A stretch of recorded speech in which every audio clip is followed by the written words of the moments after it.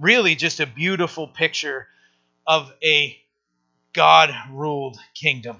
I don't think it takes much for us to look at the kingdoms of this world and the governments of this world that go broken, broken, broken, broken, broken, broken, a little bit less broken.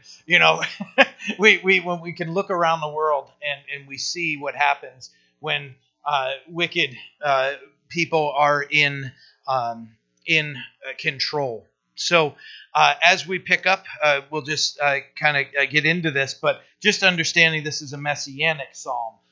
It's speaking of one greater than David and Solomon, of an everlasting kingdom. So when we consider this, so in my Bible, the New King James, it says a Psalm of Solomon. A King James version says a Psalm for Solomon. I don't know if there are other versions that say different things, but just understand this is speaking of somebody much greater than David or Solomon as we read it. It's a prophetic psalm of messianic psalm. So where it says in verse 1, a Psalm of Solomon. Give the king your judgments, O God, and your righteousness to the king's son. He will judge your people with righteousness and your poor with justice. The mountains will bring peace to the people, and the little hills by righteousness. He will bring justice to the poor of the people. He will save the children of the needy, and will break in pieces the oppressor. They shall fear you as long as the sun and moon endure, throughout all generations. He shall come down like rain upon the grass before mowing, like showers that water the earth. In his days the righteous shall flourish, and abundance of peace until the moon is no more. So those first 7 verses are speaking of a righteous kingdom. The kingdom that we would all long for, that we haven't seen one like that. There's been peace, and there have been rulers that have ruled in peace, and we've seen it in the scripture. But often, what happens is when there is peace, especially when we read in the scriptures when Israel was experiencing peace, they would often drift away from the Lord. When they weren't going through hardship, they would often drift from God. And so even in those times that we've seen them living in peace, there would be oftentimes a departure, and then the Lord would correct them and bring them back. So if you've noticed, in verses 1 through 3 and 7, righteousness is mentioned 4 times. There's a different type of reigning, of rule and reign that's there, a righteous kingdom. Look at politics today.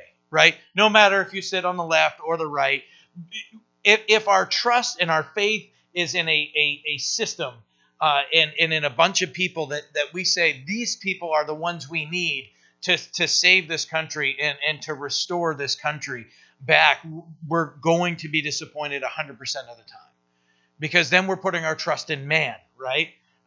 If you look at the center of the Bible, Psalm 119, I think it's verse 17. And it said it's better to trust in the Lord than to trust in men. And that's if that's the centrality of the Bible. If you can look and go, boom, it's better to trust in the Lord, to seek Him, because regardless of who somebody may vote for, or the hat you're going to wear, or the bumper sticker, politics and I are just whatever. I get involved to the point I need to be, and I study the point that I need to. But and some within the church have dove right in, and the Lord is telling them to do so. I couldn't be less interested in most of the topics. Now we will speak up where we need to, where there's a difference between the Scripture and what's being pushed with laws and with regulations and those things, and we did so. And we have here as a church, and most recently speaking against the most liberal of abortion laws, where now in Maine, I don't know if it's been finalized yet. I think it had been, but the push was for up to full term, abortion up to full term in this state. And it's just horrifying just to even think of that. My mom actually received a phone call from somebody trying to sway her into supporting on the other side of where we would stand against that. And my mom just asked him a question and said, "How do you think that's going to happen? How do you think the process?" And I won't get into anything there, but my mom just posed that question, and there was silence on the other end of the line. Silence. And my mom's pretty sharp, and she just said, "No, really, how do you think that's going to happen? What do you think is going to happen to that baby?" And so there are times where the church needs to get involved, where we need to step up and we need to say something and do something. But man, my hope is in God. I look forward to the Lord's reigning, or that we're up there with Him. But just to know that God is the righteous ruler. He is the one that we would look for. That the fact that righteousness is mentioned 4 times, there's a longing for righteousness. And I like here when what we see what's being described here in verse 4. He will bring justice to the poor of the people. He will save the children of the needy and will break in pieces the oppressor. Finally, justice for the poor. Those that might not be able, and the needy, those who might not be able to speak for themselves and speak up for themselves, or be able to afford good counsel, to be able to be defended in a court or whatever it may be. There's the realization as we're looking to these, there's never peace without righteousness. When the wicked are in control, there's always division. There's always something that we would be going, wait a minute, I'm afraid for this or I'm afraid for that, because we know that somebody may have selfish ambitions, and they may be focused on themselves or their own agenda versus, and I'm not speaking about the current, I'm just saying in general, okay? This isn't about who's in leadership. I really, when I look at this is a focus on a better kingdom of who God is, and that He's so much better than any president we've ever had to rule this nation here. So, but there's never peace without righteousness. When we have righteousness, then there's peace. Mountains and hills, when it's mentioning those, how would those bring peace? By righteousness. It's speaking here of endless. They shall fear you as long as the sun and moon endure. Verse 5. As long as the sun, that endless. There's not elections or hoping for a candidate. I don't know about you, but voting day, I go in, I vote, and I try not to sit at the TV and watch, because oftentimes you'll see, okay, these votes from this place are in, and it's one way, and I just try to just go to bed, and I wake up and I'm like, there it is, and one way or the other. But just an everlasting kingdom that's being spoken of here. There isn't this constant turnover and wondering and getting nervous about this person, God as the perfect, Jesus Christ as the perfect and righteous judge. There's never going to be a longing for another. When there's righteousness ruling, as long as the world exists, is what it's explaining. Verse 8, he shall have dominion also from sea to sea, and from the river to the ends of the earth. Those who dwell in the wilderness will bow before him, and his enemies will lick the dust. So sea to the ends of the earth, people everywhere will bow down before Jesus Christ. In what we see now, even America, where it was born in its rebellion, and now stands in its oftentimes in this country stands rebellious even against God, saying, "Hey, yeah, we have freedom, but that's freedom to do whatever we want. We're not going to listen to anybody." Well, okay, so now we're putting bonds on our hands, and we're now creating our own bondage by seeking our own will. But that righteous judge in Jesus Christ, where it's explaining, even in verse 9, it says, those who dwell in the wilderness will bow before him, and his enemies will lick the dust. So anywhere, they're just having their face bowed before the Lord. There won't be any standing and bold, or I will not. And yes, you will. But bowing in peace, bowing to a peaceful ruler. Jesus isn't a hard one to bow our knee to. He's perfect, and he has our best interests in mind. Why wouldn't we want to bow to Christ, right? Because we want to hold on to our will. I want to do this, even though it might be sinful and it might be harming myself. I like it. That, as we've described, that sin that always seems so nice and enticing up front, but its end is destruction, right? It's just how it works. It always presents itself well, but just knowing that all will bow before the Lord.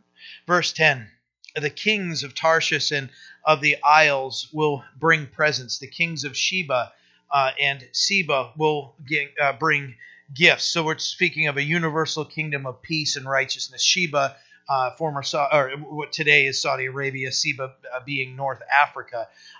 Verse 11, yes, all kings shall bow before him, all nations shall serve him, and let the whole earth be filled with his glory. Amen and amen. The prayers of David, the son of Jesse, are ended.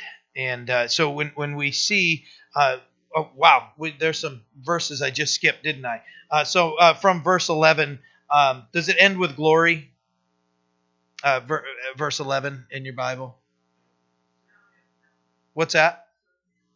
Shall serve him. Okay, so I copy and pasted wrong. I knew there was something missing here. So what it's explaining here is all kings will bow down. It reminds me of thy kingdom come, thy will be done. That God's will would be done, and that his kingdom. That's as I said before, I don't want to sound like a broken record, but if there's a kingdom, if there's a king to bow to, it's him, the perfect judge, the perfect king. He's awesome. Verse 12, for he will deliver the needy when he cries, the poor also, and him who has no helper. And he will spare the poor and the needy, and he will save the souls of the needy. He will redeem their life from oppression and violence, and precious shall be their blood in his sight. He shall live, and the gold of Sheba will be given to him. Prayer also will be made for him continually, and daily he shall be praised. Delivering the needy when he cries, and the poor, sparing and saving the needy, that there would be peace and salvation, joy and plenty. Think of this kingdom that's being described here. When you consider where it says in James, and I know I've said this plenty of times, so you're going to be familiar with this, but the special heart that God has for the needy, right? Where it says in James that pure and undefiled religion before God and the Father is to care for widows, to visit orphans and widows in their trouble, right? To care for them. That God has a very special place in his heart for the poor, for the needy, those that are going through hard times. You consider the welfare system that God designed, even when it came to gleaning the fields. When it came time for harvest, if you dropped something, you couldn't pick it up, and you had to leave certain spots for the poor and needy. Sinful men don't think of that. When they do, they wrap it up, and then they want to just bring everybody in, and they say, well, we'll use this as control, and we'll tax this. And like I said, this isn't one party or the other, but what will happen is then they'll tie these programs to whatever they want so that they can give themselves power, and that people will be relying upon them.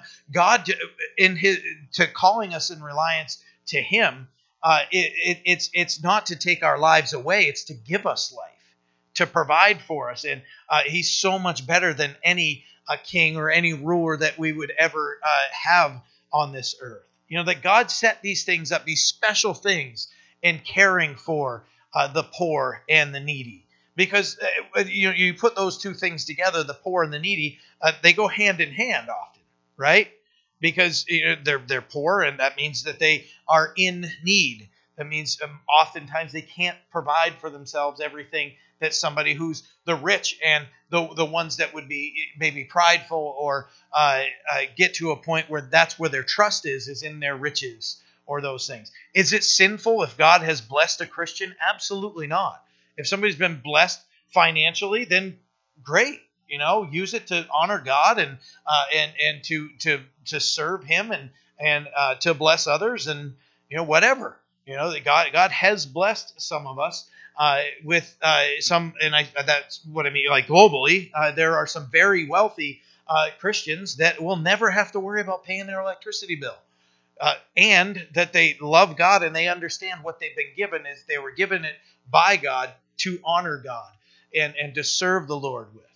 And this isn't anything that should be taken lightly. That's a total blessing from the Lord that should be to honor and glorify Him. When it says here that it's describing peace and salvation, joy and plenty, that's opposite of when sinful man reigns, right? Proverbs 29 verse 2 says, when the righteous are in authority, the people rejoice. But when a wicked man rules, the people groan. This is speaking of the righteous king ruling. And what's being described here? Peace, salvation, joy, plenty, the good things. In verse 16, it says, there will be an abundance of grain in the earth, and on the top of the mountains. Its fruit shall wave like Lebanon, and those in the city shall flourish like grass of the earth. So that abundance of grain and fruit, everything flourishing. Again, the opposite of that. Look at what we've seen when sinful men or women are in control, that they would even take all these things and control the masses with them. And to bring them, if you want to eat, you better do as we say, and we'll give you your daily rations, or we'll provide for you. Someone recently was sharing, and I wish I remembered who it was. Alan, it might have been you, but was speaking of a woman who was one of Hitler's youth, and when America, the Allied forces came in and broke everything up and won the war, and then those who were in Hitler's youth and everything were being brought in, and they don't know what America's going to do to them. And it was specifically the Americans. I know they were Allied forces, but this specific lady was sharing her story, and she's like, "Look, we were forced into these things, and we were barely provided for." So when this woman was offered a meal, and it happened to be an American soldier who was offering her a meal, she's like, "Well, what do I have to pay for this? Because I used to have to pay through the nose just to get a roll. That everything was even being stripped of them." And she couldn't understand. Like, wait a minute, you're just giving me a whole cooked meal? I mean, I can't afford this. That's what sinful man does. Think of Somalia, right? Somalia was a result of sinful men keeping things from them and starving their own people. That's what sinful and wicked men do. Look at the contrast of that in verse 16. There will be an abundance of grain in the earth. And, on the top of the mountains, its fruit shall wave like Lebanon, and those in the city shall flourish like the grass of the earth. Oh, just just think the opposite of sinful man ruling. They'll answer for that. They'll answer for that in this life or the next. They'll stand before the judge and have to give account for how they've conducted themselves. Think of the governments in this world that just are so oppressive. So oppressive. They'll answer for that. They'll stand before the righteous judge for how they've conducted themselves. Verse 17, his name shall endure forever. His name shall continue as long as the sun, and men shall be blessed in him. All nations shall call him blessed. Blessed be the Lord God, the God of Israel, who only does wondrous things, and blessed be his glorious name forever. The prayers of David, the son of Jesse, are ended. So that's where it's supposed to be. Just a little bit of copy paste error there, but that verse 20 is over here. But just look through these last few verses. That where it's saying shall be blessed in him, shall be called blessed. shall be blessed in him. Men shall be blessed in him. Men, women, that those that love him shall be blessed in him. All nations shall call him blessed. It's a beautiful relationship that as there's the serving of the righteous king, there's blessings that come from him and blessings that return to him. To bless, as we sing these songs to him, to bless his name. That's what we're doing here. That's what worship is. When we have, even when it's, just one or two of us up here singing, and all of us are just lifting our voices, we're singing to God. It's a special time. It's a powerful thing that, especially here in Maine, and I know I've said this before, but we're very stoic here. This is very different than what would normally be culturally acceptable in this state. Like, especially in northern Maine, we're a little more reserved, and I ain't singing in front of nobody. There's that mindset. You got to be looked at as tough, and no one's going to hear me singing a praise or anything. But it's those types of things. But when we can get here and what God has done, and He's melted our hearts, and we see who He is and what we've been saved from, and how He's worked in our lives, we can't help but praise Him and lift our hands to Him. And that millennial reign, that the Messiah, Jesus Christ, the perfect righteous judge, being praised as He should and ruling and reigning. Oh, that's something to look forward to. Oh man, just think of the kingdoms of this earth and all those things just being wiped away. And here's the righteous ruler coming in to set things straight. Hey guys, get it. This is how things are supposed to be run.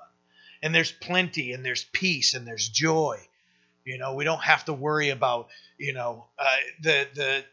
consider the church around the world.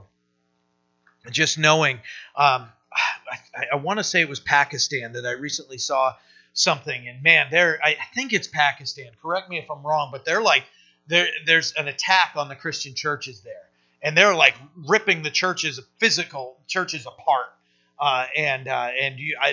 nobody's to be seen. Of course, everybody's in hiding right now. But I saw one of a clip, and a bunch of people just gathered around this church, and they're ripping the cross off the top of it and everything. Just wow, just to know, what? There's nothing to fear in the reign of Christ. There's nothing there. It's all peace. Oh man, something to look forward to right there. Psalm 73 as we progress through.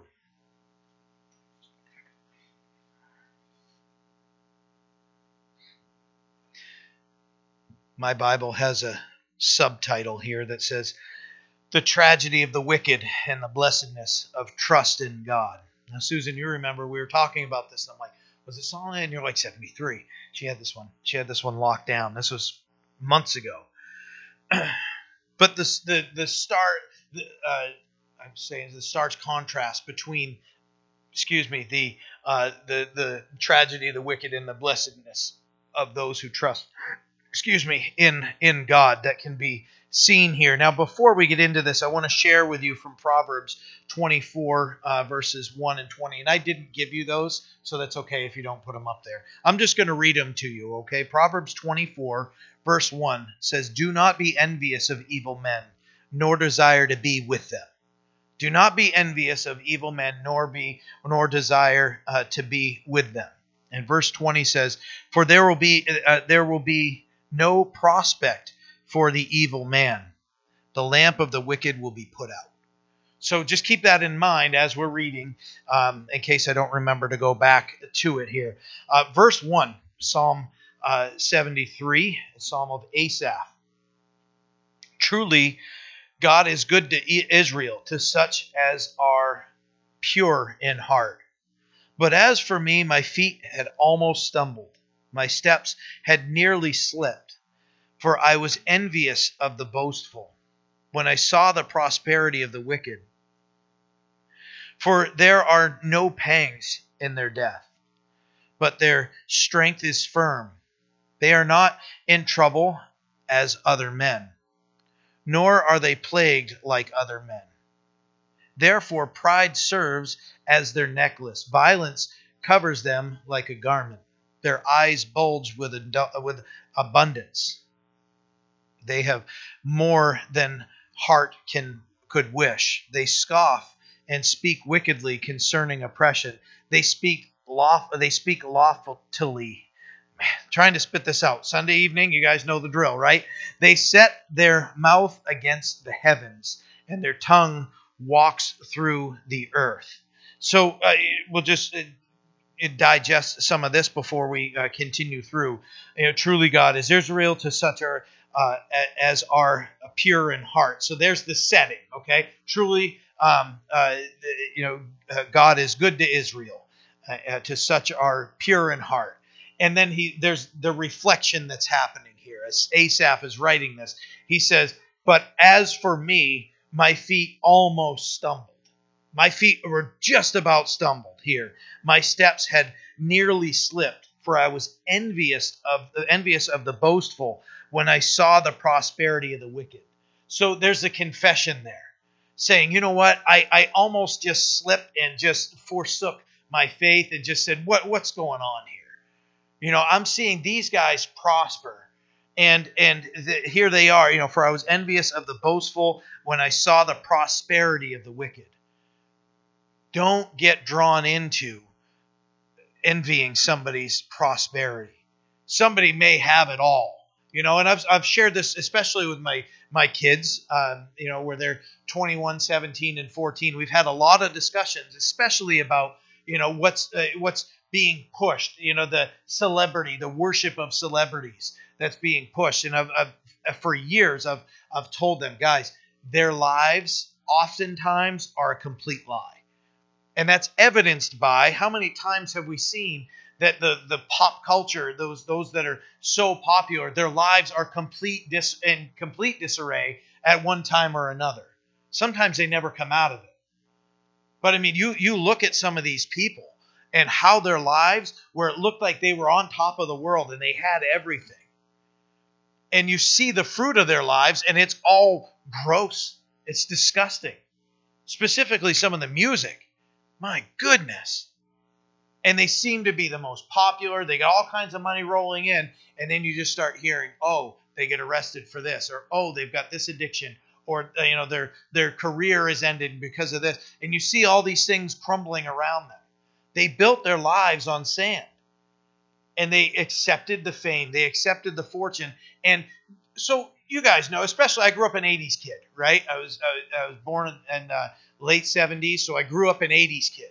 And I remember seeing more than one movie that was depicting somebody selling their soul to Satan, right? And it was always this sharp-dressed guy, and they're sitting down, and they've got to dip their finger in some sort of their own blood and sign some contract, and it's some foolishness there.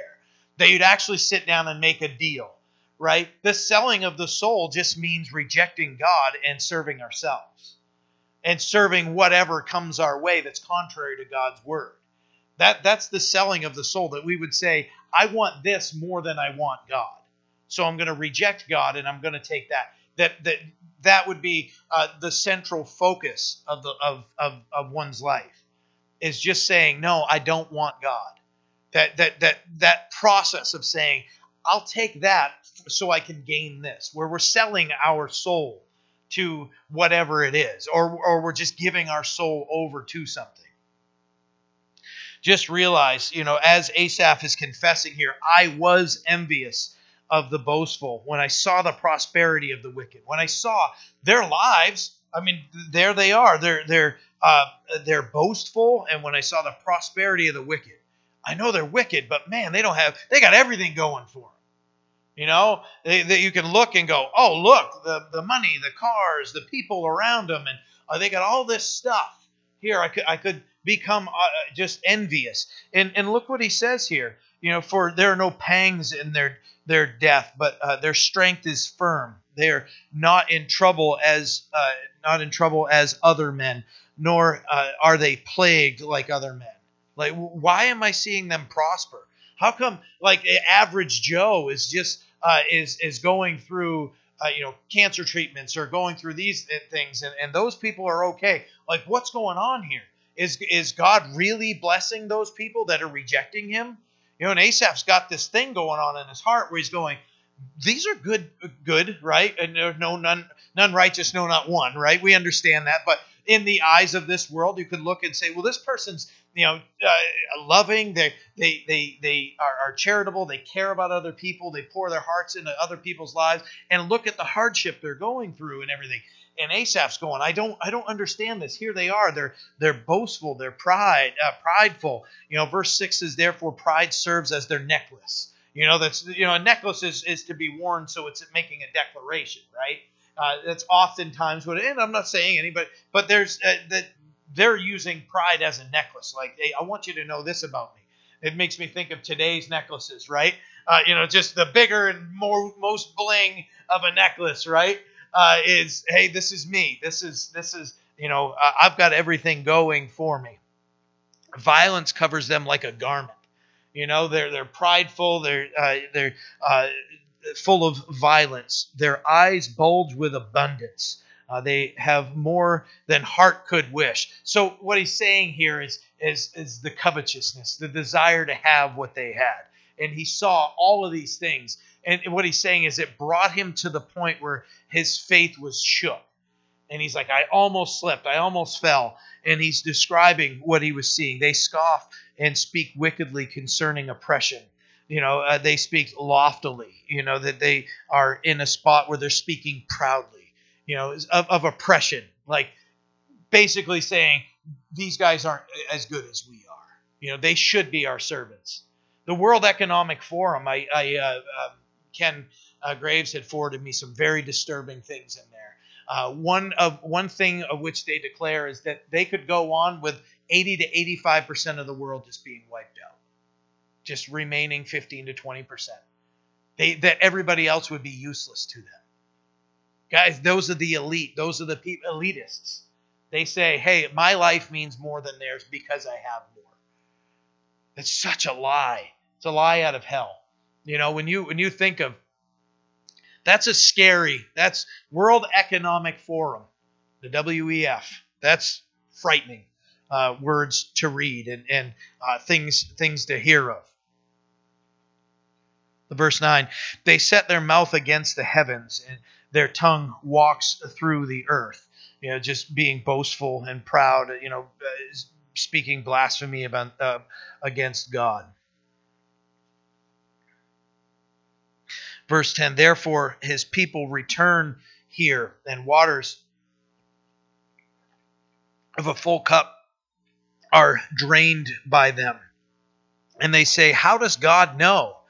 And is there knowledge in the Most High? Another mockery of God is what's being described here. Now, how would God know? Where's your God now? Right? I've heard that recently regarding a situation. People saying, oh, yeah? Yeah, well, where's your God now? You were trusting in him before. Where is he now? And that's it wasn't said to me. I just heard it from somebody else, kind of second, third hand type thing. But that type of mindset. Verse 12, behold, these are the ungodly who are always at ease. They increase their riches. One of the worst things that could happen is, especially in the church, is ease. Ease is a problem for the church because we get lazy, right? Everything's easy. I can get lazy now. Little folding of the hands, and start getting lazy and just, you know what? Things are good. Sometimes that's the worst thing for us. Yes, we want peace. We want to be, and God desires for us to live peaceful lives. The scriptures say that. But sometimes ease, when we get into ease, things are hard for a reason, right? Because when things are easy, we get lazy, we get complacent, and we start losing our trust. Our trust turns from God, and our trust can turn to riches. It can turn to any of those things. Always at ease, they increase in riches. Surely I have cleansed my heart in vain and washed my hands in innocence. So this was his mindset. He's like, what was this whole thing about living in integrity and living in righteousness? Does it mean anything? Verse 14 says, for all day long I have been plagued and chastened every morning. If I had said, I will speak thus, behold, I would have been untrue to the generation of your children. When I thought how to understand this, it was too painful for me. I mean, this guy's his raw emotions are being just poured out right here. This was like, this isn't something that's just kind of bugging you. This was plaguing his soul, is what he's saying. It was getting to the point, like, is this all in vain? Does this even make any, like, what am I doing here? I'm seeing this guy blessed and this guy cursed, and that lady over there, wonderful woman. She's always making things for people, and, the church supper, and she's bringing things, and she's knitting mittens for people, and, why are they going through such hard times? And then I see this going on. Like, is all this real? Like, what is going on? So Asaph is just pouring his heart out, saying, this was the condition of my heart. These are the questions I was asking in my heart. Guys, I don't know that I would be that raw publicly. Usually I want to tuck that away and be like, no, everything's good, right? We don't want to walk around going, yeah, my faith was shook for a while. I mean, this is shook right here. He's right down to the core going, okay. But what we see is God was able to reach through that and to grab his heart. And look what happens here. This is the shift. He's in that spot of hopelessness, and he's wondering, is this all vanity? Like, what's going on here? Verse 17, until I went into the sanctuary of God, then I understood their end. That's the verse. He's explaining, I saw this, and I experienced this, and I heard this, and I would see how much they're blessed. And I just thought they had everything going for them. And that maybe I'm just spinning my wheels here, and that my faith was for nothing. But what is really happening here? Then I went into the presence of the Lord. Then I was in God's presence. When he says, I went into the sanctuary, that place where God is the focus. Right? When we come here, there's craziness all around us, right? Even on the drive to church sometimes, we forget, like, where we're going and what we're going to do when we get here, right? You can think of, I can think back, and there are plenty of times where we're driving here, and the kids are screaming in the back, and, and I'm trying to keep them in order, and my kids are much older now, but and I'm here like 3 hours before, I'm here usually about 7 o'clock or so, so that's kind of a different time in our lives. But we get here, hey, how you doing? Right? You put on the face of like, no, everything's great. I didn't just yell at my kids in the van on the way here. It's just that mindset there. But when we get here, right, and we start fellowshipping, and then we start, our focus is on the Lord. Who cares who's up here? Yes, we practice and we want worship to sound good as well as it's going to get with what we've got here. But our goal every time we pray before service is that God would be the focus, not the lights, not the fog, or we don't have those, and we never will here at this church, because God is the focus. We don't want to just stir up emotionalism. We want God to be worshiped based on what we're reading, what we're singing, that us collectively as a church are lifting our voices to Him. When we get to this place, that sanctuary, that place where we can, the focus is God, and then everything starts coming into, right, when we get into the Scripture. And because the Scripture, as Hebrews says, is they're alive and powerful and sharper than any two-edged sword. When we get into the Word and our mind starts getting, washed and getting set to the right spot where it needs to be if we're not in that right spot. And the Word starts ministering to us, and things start like, oh, wait a minute. Why was I worried about that? Why did this happen? Why, did I really act like that? I knew this in my head and I didn't act that out, or whatever it might be.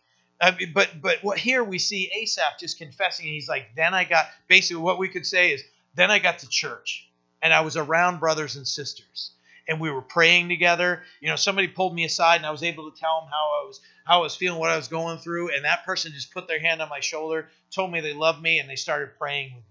And then we did Bible study together, and we sang together. And then we ate ribs at Dina and Alan's house after the baptism last week. And, all these things that are spiritual highs for us, right? And when we get here and our focus is where it should be.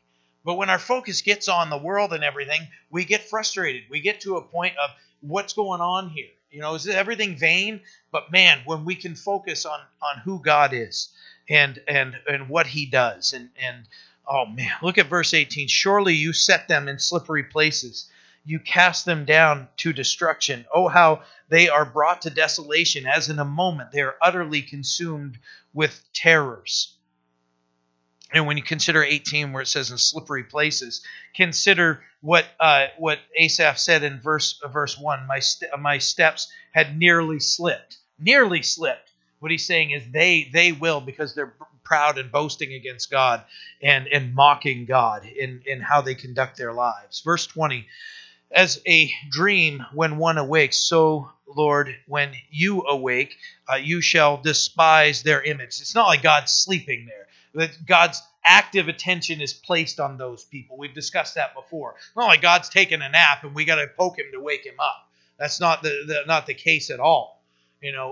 This is God's active attention being placed on them, is what's being described there. Verse 21, thus my heart was grieved and I was vexed in my mind.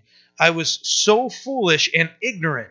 I was like a beast before you. Guys, isn't that raw? Can we relate to that? I know I can. That I was so foolish and I was so ignorant. That ignorant, right? Because we can think as ignorant as rude. Have you ever had somebody call you, you're ignorant?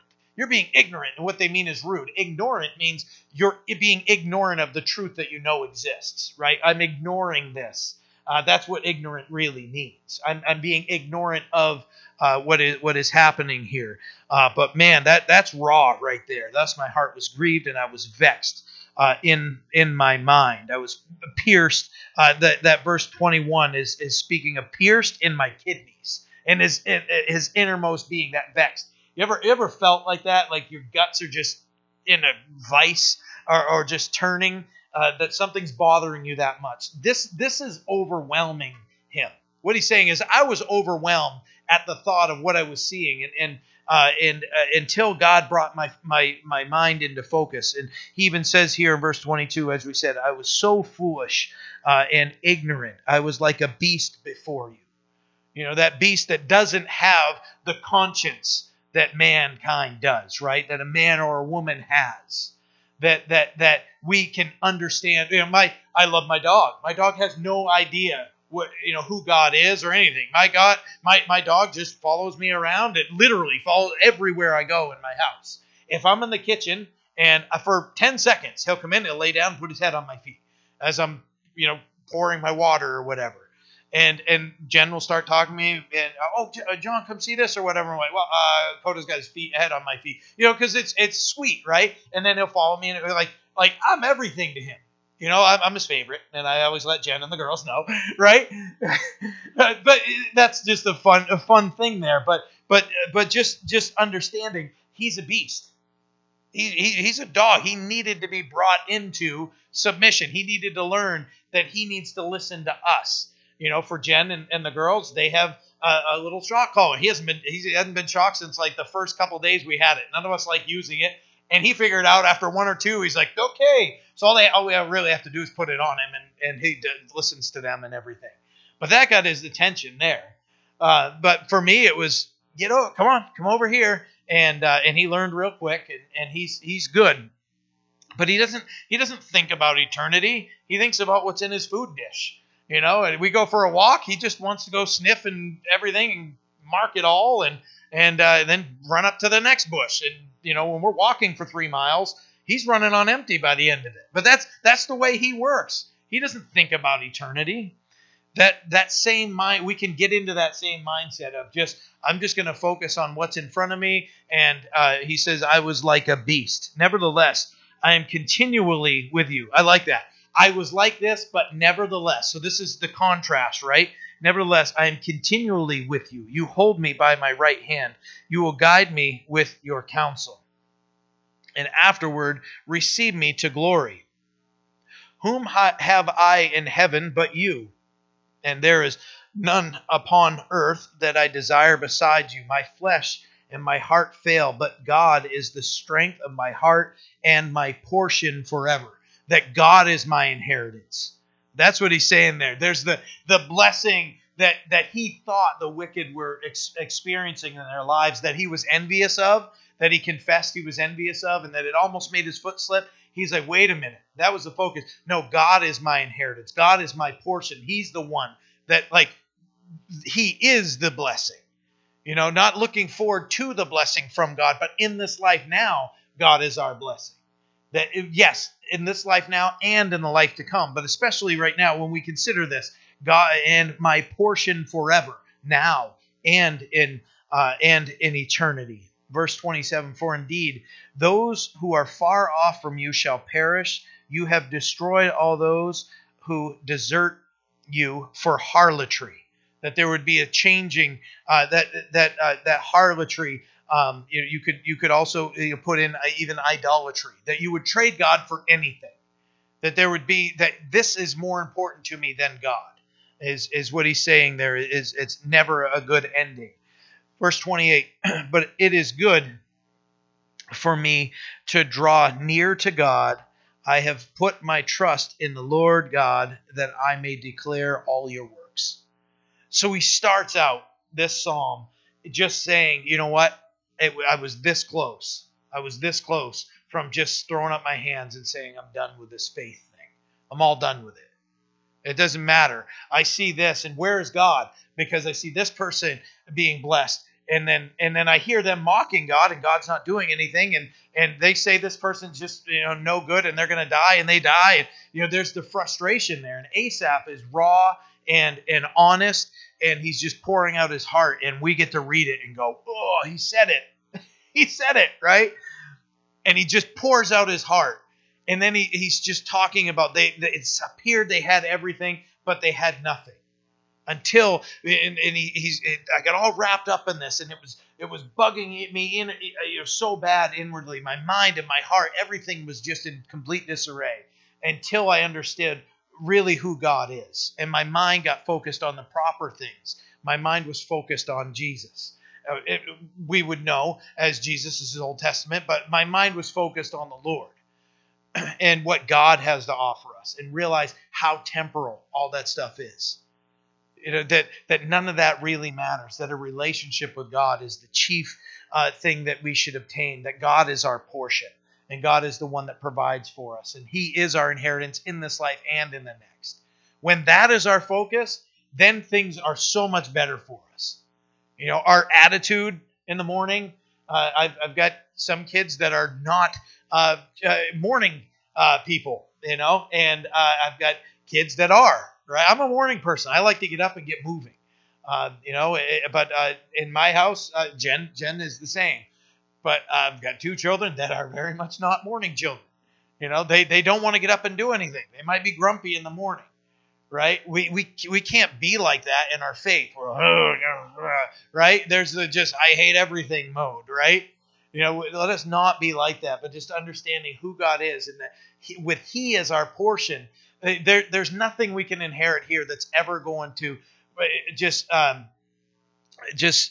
surpass what God has to offer us in our relationship with Him right now. And then we have so much more to look forward to in eternity with Him. Amen? Amen. All right, let's pray. Father, we are so blessed that what you have for us is so much better than anything this world has to offer us. Lord, help us to never get to the point, and if we are, correct us, as you did Asaph. Lord, that we would be honest with ourselves. And we would look, and you would give us that insight that you gave Asaph. That if we, at any point from here on out, get to this point, that you would bring us to this realization in Psalm 73. Lord, that we would understand what the temporal things of this world have to offer us will never do. There's never going to be fulfillment for our souls in what this world has to offer. But you are our portion forever, here in this life and in the life to come. Lord, we look forward to being with you. Lord, the thought of the righteous King ruling, such a peaceful and glorious thing to meditate on. Lord, we are grateful that we have hope in you. We lift these things to you in Jesus' name. Amen. Grace and peace. You all have a great rest of your night.